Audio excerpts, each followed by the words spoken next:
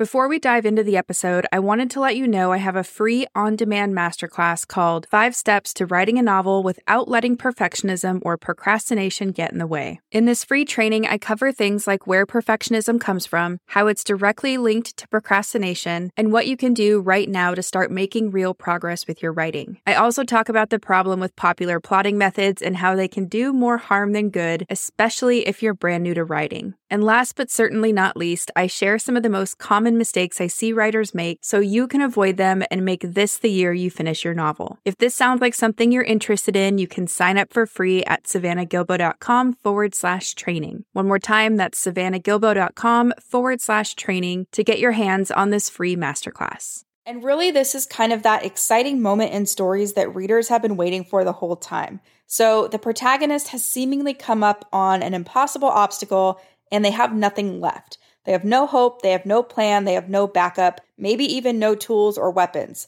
But they still have something. They have whatever they learned throughout the entire story.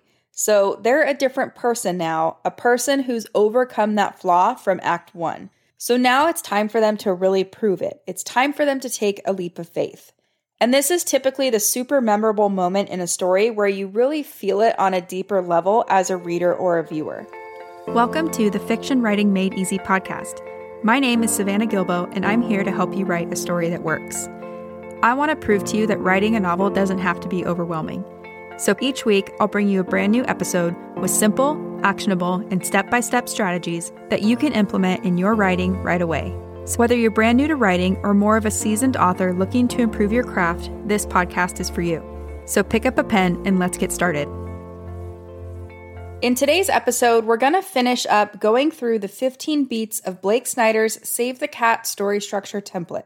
Specifically, we're going to focus on the beats that make up Act 3 or the very end of a story.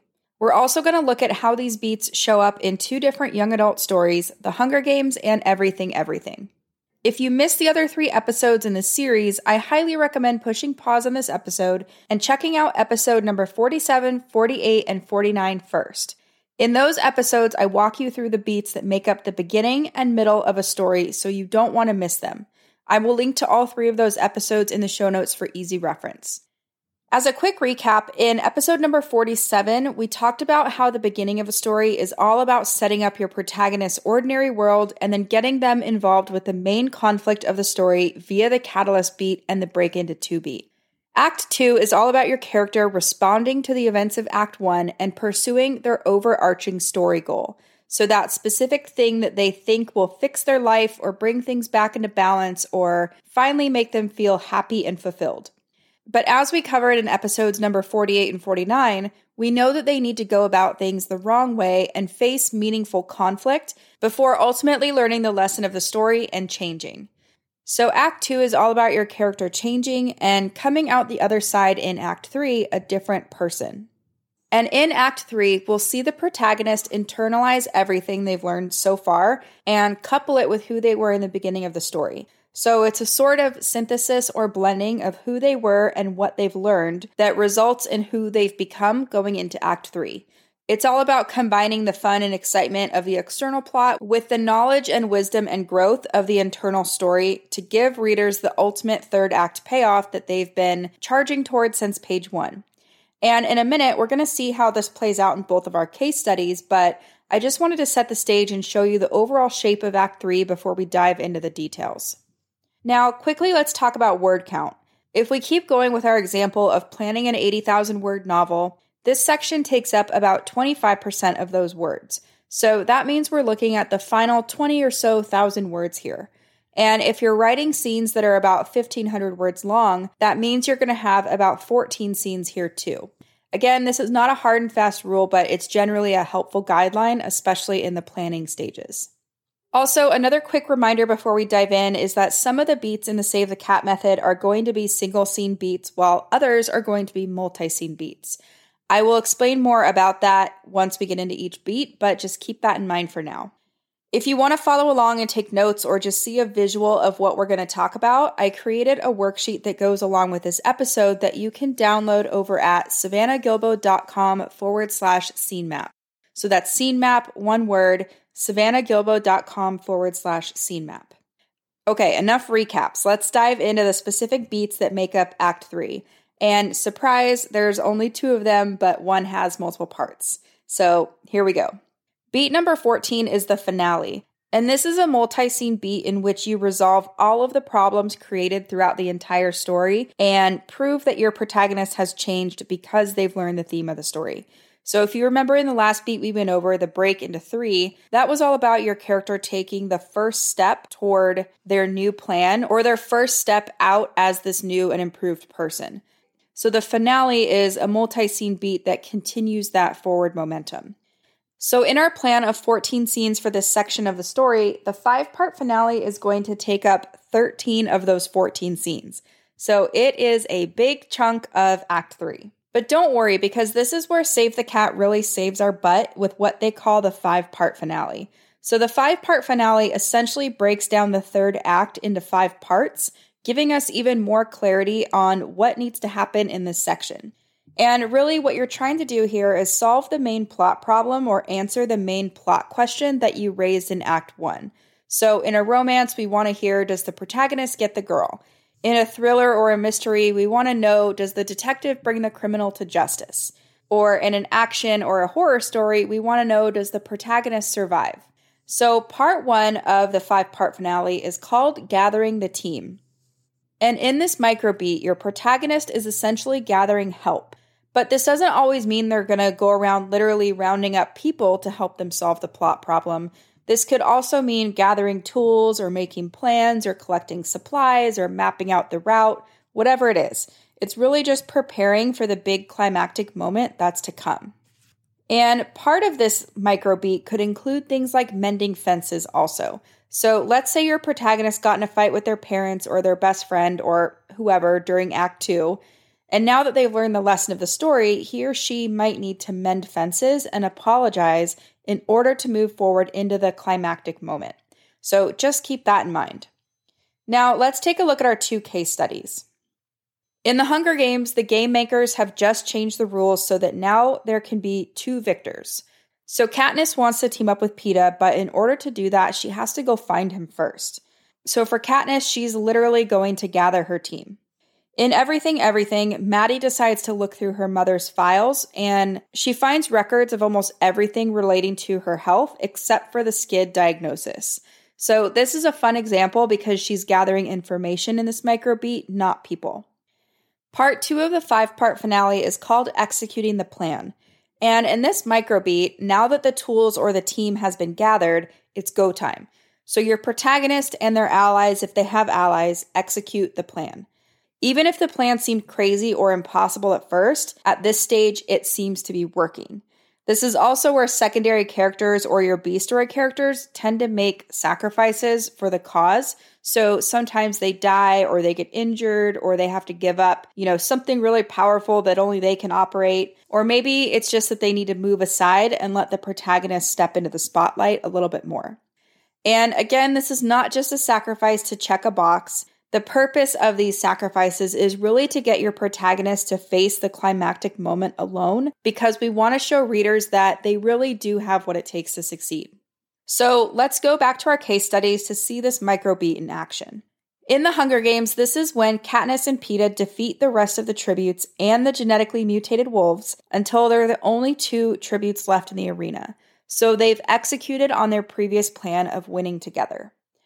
In Everything, this is when Maddie confronts her mother, who swears up and down that she has proof of Maddie's diagnosis, it's just gone missing somewhere.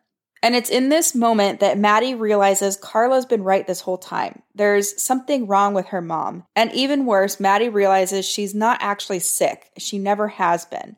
So she's executed on the plan of confronting her mother about her illness in the search for the truth.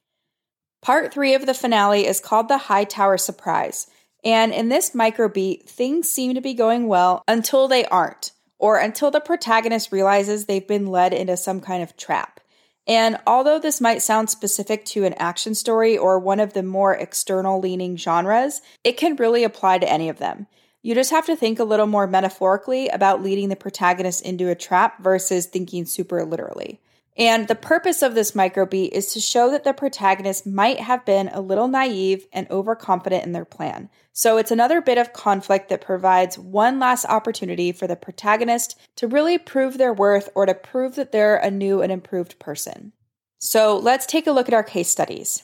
In the Hunger Games, this is when the game makers announce another rule change. Only one person can win. So they've gone back on their last rule change, and now only Peeta or Katniss can win, not both. So this definitely counts as a Hightower surprise. In Everything Everything, this is when Maddie gets the official word from her doctor that she does not have SCID, but because she's been inside her whole life, she does have a very vulnerable immune system. So because of all this, her relationship with her mother is forever changed, and she's essentially been led into a trap because although she doesn't have SCID, she does have a weakened immune system as a direct result of her mother's actions. So that's what I was talking about earlier. It doesn't have to be a literal trap like a bear trap on the ground or, walking through a door and the door locks. It can sometimes be more metaphorical. Maddie is now trapped in this life because of what her mother did. Part 4 of the 5-part finale is called Dig Deep Down, and this microbeat is kind of like a mini debate. So it's the reaction to whatever happened in the Hightower surprise microbeat. And really, this is kind of that exciting moment in stories that readers have been waiting for the whole time. So the protagonist has seemingly come up on an impossible obstacle, and they have nothing left. They have no hope, they have no plan, they have no backup, maybe even no tools or weapons. But they still have something. They have whatever they learned throughout the entire story. So they're a different person now, a person who's overcome that flaw from Act 1. So now it's time for them to really prove it. It's time for them to take a leap of faith. And this is typically the super memorable moment in a story where you really feel it on a deeper level as a reader or a viewer. So let's look at our 2 case studies. In the Hunger Games, Katniss is feeling pretty furious that she's been fooled by the game makers and the truth of her reality finally sets in. She realizes that she can't just survive the Hunger Games. She has to rebel. She has to show the Capitol that they don't own her, just like Peeta said earlier, and therefore Katniss and Peeta prepare to eat the poisonous berries, proving once and for all that she's not going to be a pawn in the Capitol's games. Instead, she's someone who will sacrifice herself to make a political statement rather than kill Peeta to win. In Everything Everything, this is when Maddie buys a ticket and flies to New York City to find Ollie. On the plane, she's doing some thinking and she observes that anything can happen at any time and that safety is not everything. There's more to life than being alive. And while writing her spoiler review for The Little Prince, she says, "Love is worth everything, everything." So from this, it's crystal clear that she's learned the theme or the lesson of the story, and it's clear what she wants her next steps to be. She wants Ollie back. Part 5 of the 5-part finale is called The Execution of the New Plan, and this is a micro beat in which the protagonist actually takes that leap of faith. So they're putting their new bold plan into action, and it works. Their plan works, and readers get that cathartic moment that they've been waiting for since page 1. So you've put your protagonist through the ringer, you've forced them to grow and change, and now they get the ending they deserve after all that hard work. Now you might be wondering, what if I don't want my protagonist to have a happy ending? What if I want them to fail? And really, that's fine too. You just want to make sure that there's a point to their failure. So you want to make sure that there's a lesson to be learned or gleaned from all of this too. Because I think we can all agree that it's better to try and fail than to never try anything at all, right? So in the Hunger Games, this is when Katniss and Peeta start to eat the berries, but the game makers stop them and announce that they're both winners. So they've executed their new plan and it's successful. Shortly after this, they are airlifted out of the arena and left alone to recover before it's time to return home to District 12. In Everything Everything, this is when Maddie texts Ollie and tells him to meet her in a bookstore where there's a gift waiting for him. She hides in one of the aisles and watches him walk through the front door. And right away, she notices that he's not wearing all black anymore, which is kind of a hint that she's influenced him as much as he's influenced her. So it's a pretty cute moment. And that wraps up the 5-part finale. You can probably see why it's one of my favorite parts of the Save the Cat method because it helps you pull your entire story into focus and it really helps you highlight that theme or that lesson that you're trying to express.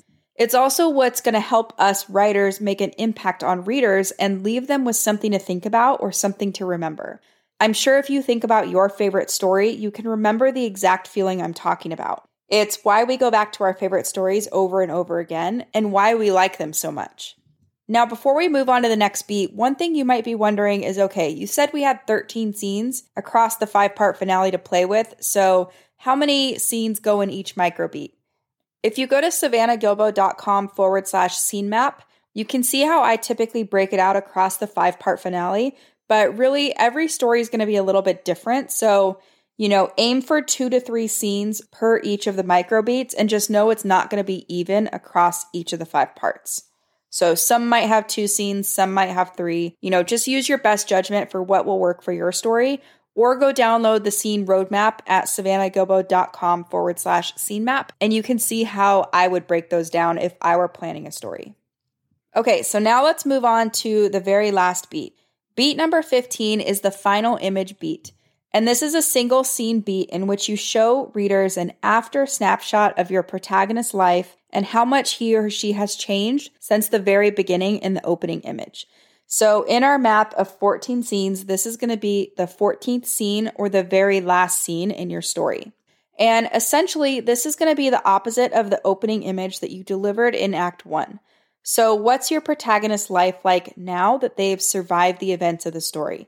How far have they come, or what's changed, or what have they learned? How have they grown? In this one final scene, it should be very obvious to readers how the story has changed your protagonist.